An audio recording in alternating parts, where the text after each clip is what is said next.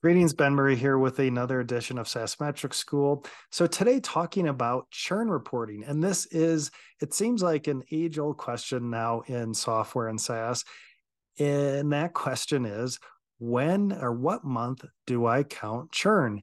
And there is always a finance perspective on this and a customer success perspective on this. Now, speaking as a CFO from the finance perspective, when I track churn or when I report churn is the month in which the revenue stops.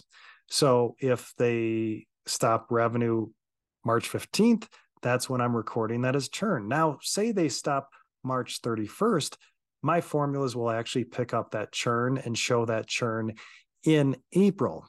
So that may be splitting hairs just a little bit, but if we think about revenue retention formulas and just the formulaic approach to calculating churn from our retention schedules, from our MR schedules, it'll be the month that it drops off if it's mid-month, and if it's the last day of the month, it's recorded that following month.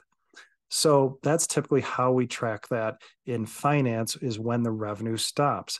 Now, I often hear questions and also hear a perspective from customer success that we track or count churn the month that they indicate churn to us. So say their renewal is coming up in December, it's August, and the customer says, I'm gone, I'm out of here, I'm churning in December, and it's August. Sometimes you see that churn recorded as August. So of course that could be fine, but that's indicated churn. But from the revenue schedules, from my retention calculations, that churn is going to show up either in December, or if it's year end, it's going to show up as a January churn, because the formulas will see that there's no revenue in January and that there was revenue in December.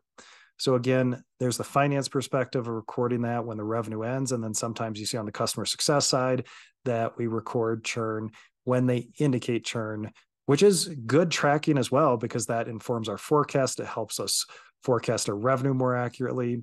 So again, two camps with that, but the finance perspective when the revenue stops. So I hope you enjoyed this session today on when we count churn in our reporting.